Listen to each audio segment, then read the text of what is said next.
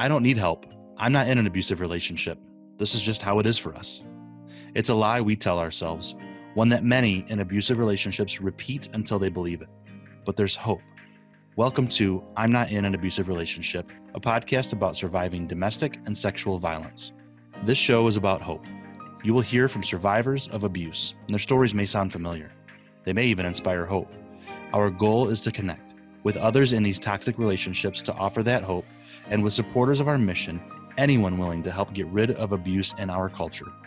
We also talk with the experts in the field, from the officers on the front lines of domestic abuse calls to the therapists and advocates helping survivors navigate this complicated road of recovery. If you're in need of help, please visit our website or call our 24/7 hotline, 800-828-2023. And if this is an emergency and you need help immediately, please call 911. Welcome to I'm Not in an Abusive Relationship. We're glad you could join us once again. And today we have Krista DeBoer with us, who is the Executive Director of DASIS. And Krista, welcome.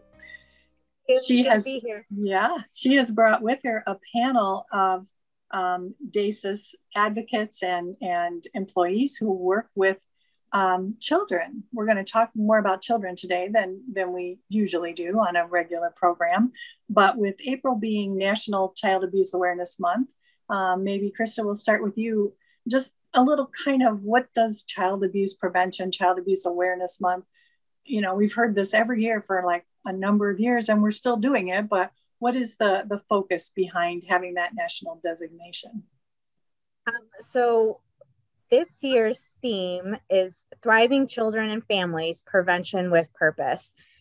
So a lot of it is how we can promote positive child and family well-being. So it can look like, how do we help children who've experienced this, and how do we help families, especially if they're in crisis after something has happened. It's also looking at how do we prevent child abuse and neglect, and also how do we build strong child and family resilience after something has happened. Those are just a few things. There's more than that if you're interested in looking that up. And so part of it then is, when we look at that, the National Child Abuse Prevention Month, we at DASIS kind of look at that specifically and say, how do we approach that in the light of domestic violence and sexual abuse? So we have some of my lovely coworkers here who can probably speak a little bit more into that. Okay, and I'm not sure between Marissa or Guadalupe or Lydia who would like to start, but you hear the term child advocate. Schools sometimes have a child advocate. DASIS has child advocates. What does a child advocate do? Like, what would a kind of normal day be like?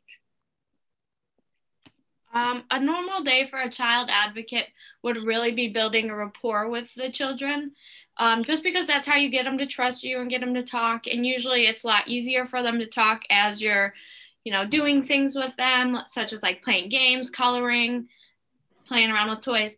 And you work on educating with them, and a lot of like different referrals come into place where, I'm personally not a therapist, but Lupe is, so I will refer some of my clients to her, because there are some things that I just can't work on, but I can work on educating and using age appropriate terminology to talk to the children and get them to understand what abuse is, and that it's still not okay, even if it's coming from somebody that you love. So how would you get your referrals mostly? I'm sure there are many different ways you could get a referral for a child. Usually the children that I see are in shelters. Sometimes there are parents that call on behalf of their children, and I will start talking to them through that. But normally it is children that come into shelter. I see them and meet with them, and probably meet with them like daily. I see them a lot. And so these would be children, if they're in shelters, then they have come with a parent who is escaping domestic violence and bringing the children with them. Yes, exactly. Would you have referrals like from schools or from daycare or things like that as well? So we can have referrals from different schools and daycares. we do have to have parental consent, so the parents do have to be on board with that. A lot of the times, sometimes they are on board, sometimes they're not. It kind of just depends on the situation. Like where the problem would be occurring. Yeah, the abuse occurring, right. So I'm not sure if someone else wants to come on. If you find a child that is in an abusive situation, what kinds of tools or things can you give them to help them cope with this? I mean, do you want to just like get them out of there right away, or how are they going to be able to cope with what they're involved with?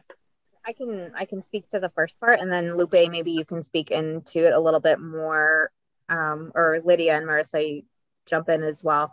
So if DASIS employees find out about child abuse or neglect, our first job as mandated reporters is to report it. And so we do try to include our survivors in that phone call with them. And then sometimes it just depends. Sometimes there is already maybe some DHHS, Department of Human Services, who might already be involved. And so then it's a really close relationship of working with them and to provide families, whether it's support, tools, parenting skills, whatever it might be. We definitely help with that as well. Lupe, do you want to talk about how you would approach that from the therapist perspective? Well, we usually get referrals also by people calling the 800 number as well. Some parents call the 800 number for DASIS, and then and they're referred to a therapist, which is me. And the way I approach it is building a relationship with the child at the beginning of therapy services. And then I teach them how to cope with what they're going through, which is very important. Depending on the age, we teach them how to name their feelings, because there's some children who are very small, very young, and they don't know what they're feeling. They don't know how to name their feelings. And between the therapist and the child advocates, work on those issues, so the child can voice or say what they're feeling. Which I think would be quite a bit of fear or anger, or maybe they're ashamed of what's happening.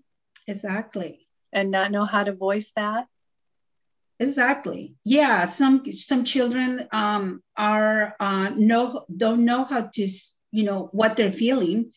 So I think it's very important to teach your children how to know what those feelings are. What does it make you feel, when you're angry? How does it feel to be angry, frustrated, sad?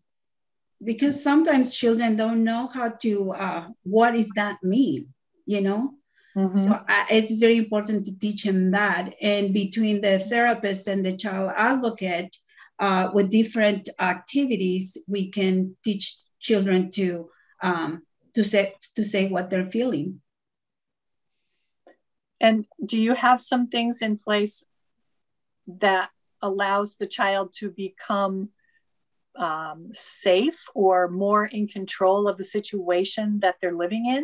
I mean, I don't know if that's even beyond what DASIS is able to address, but it has to be said if you're working with a child and they're heading right back into the situation that caused the problem.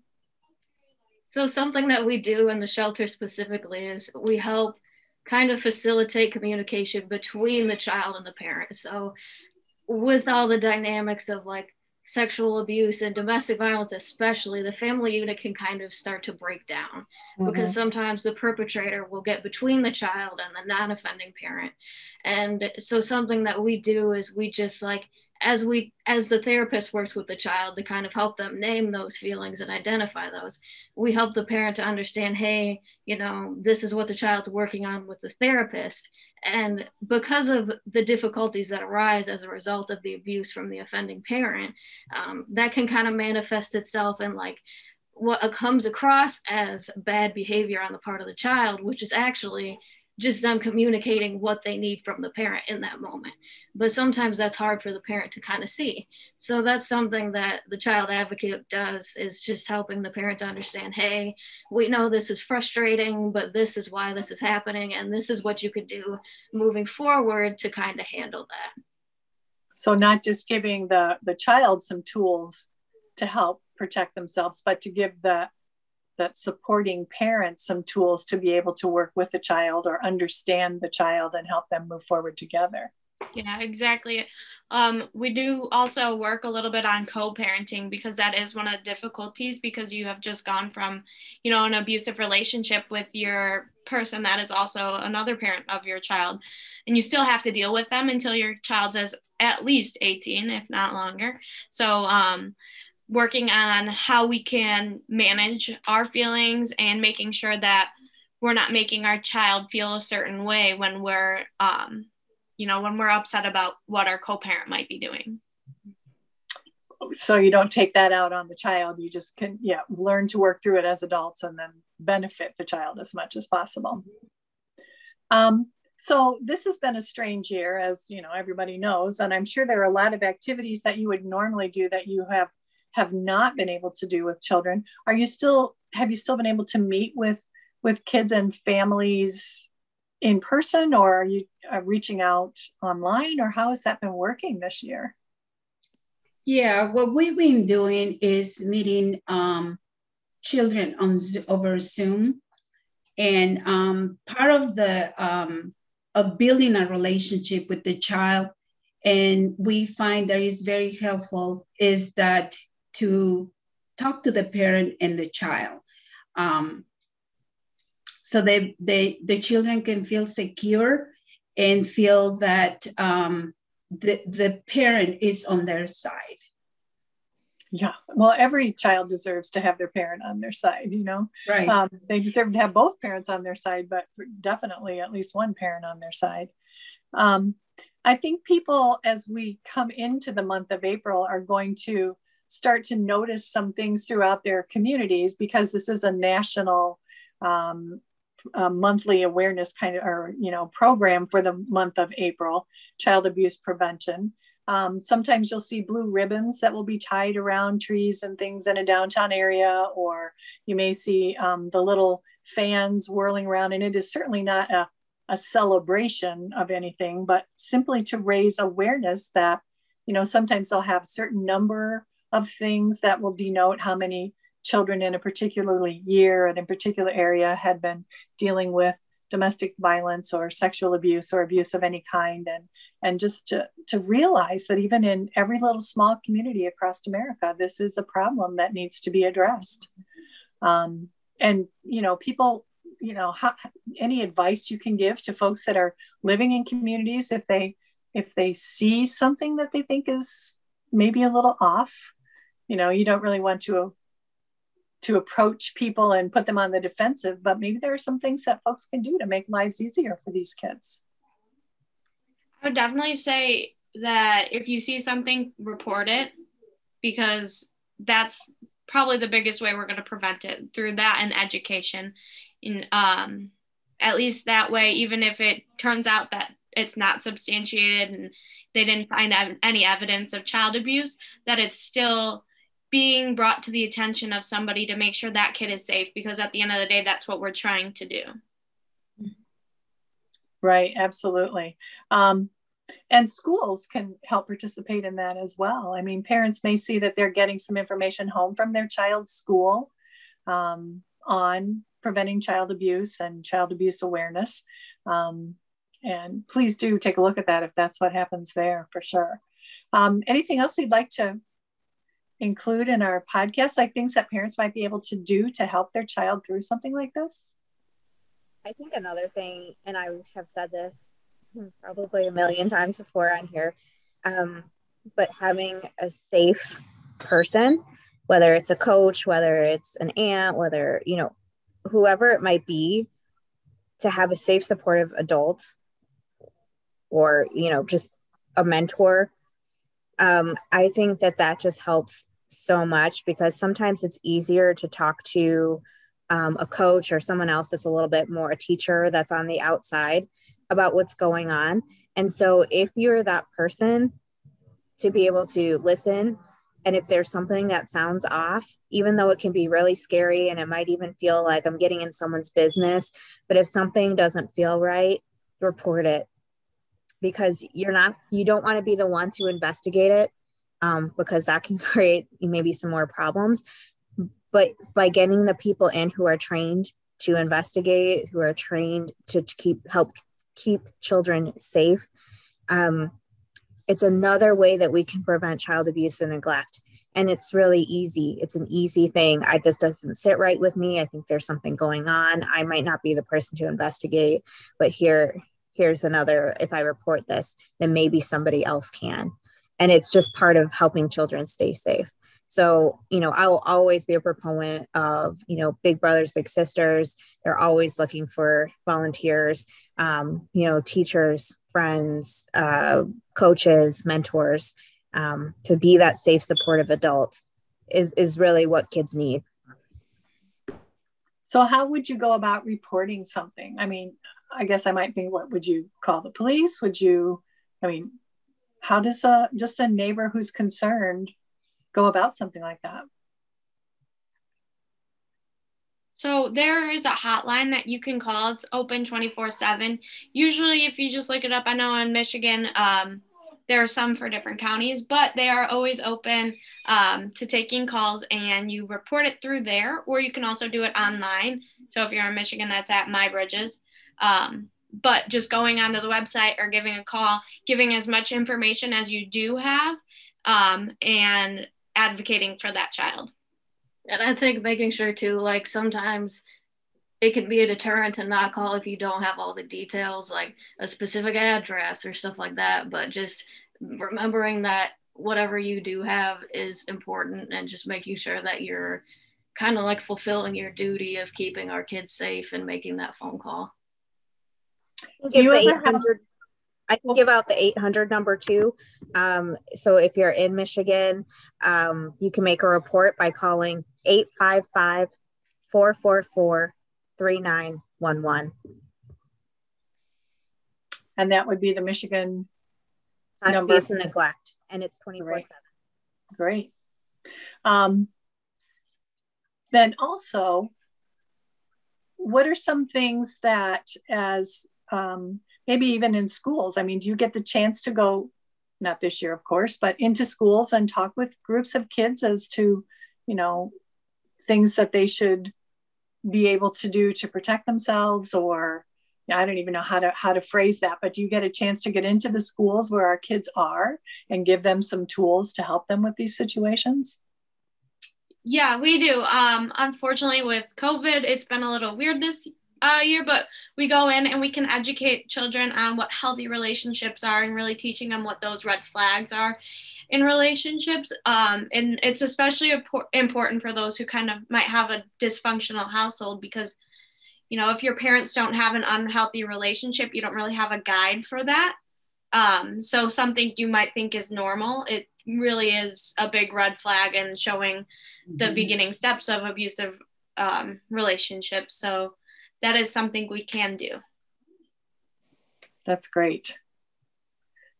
Well, thank you all so much for joining us today. We really appreciate this. And as we move on into April and Child Abuse Prevention and Child Abuse Awareness Month, we do hope that adults, caring adults who are in a position where they can help children and help prevent child abuse will continue to do that. And we know you are all going to continue doing the work that you do, which is so helpful and supportive. If you would like to get on our website at dasismi.org, you can find out even lots more information than what we were able to discuss today. But thank you so much. Thank you for listening to I'm Not in an Abusive Relationship. If these stories resonate with you and you need help, please visit our website, dasasmi.org. That's dasasmi.org. Or call our hotline at 800-828-2023. We are here to walk alongside you. Now, if you know someone who might benefit from our show, please share it. Social media, email, simply telling someone about it, all help us spread the word and help us to combat domestic and sexual violence. We also welcome financial and volunteer support. That information is on our website. Thank you to the staff, volunteers, and board of directors at Domestic and Sexual Abuse Services. This podcast is produced with the help of a committee of dedicated advocates. Thank you to WBET Radio in Sturgis, Michigan for the use of their studio. This has been a podcast about surviving domestic and sexual violence and a production of Domestic and Sexual Abuse Services of Michigan.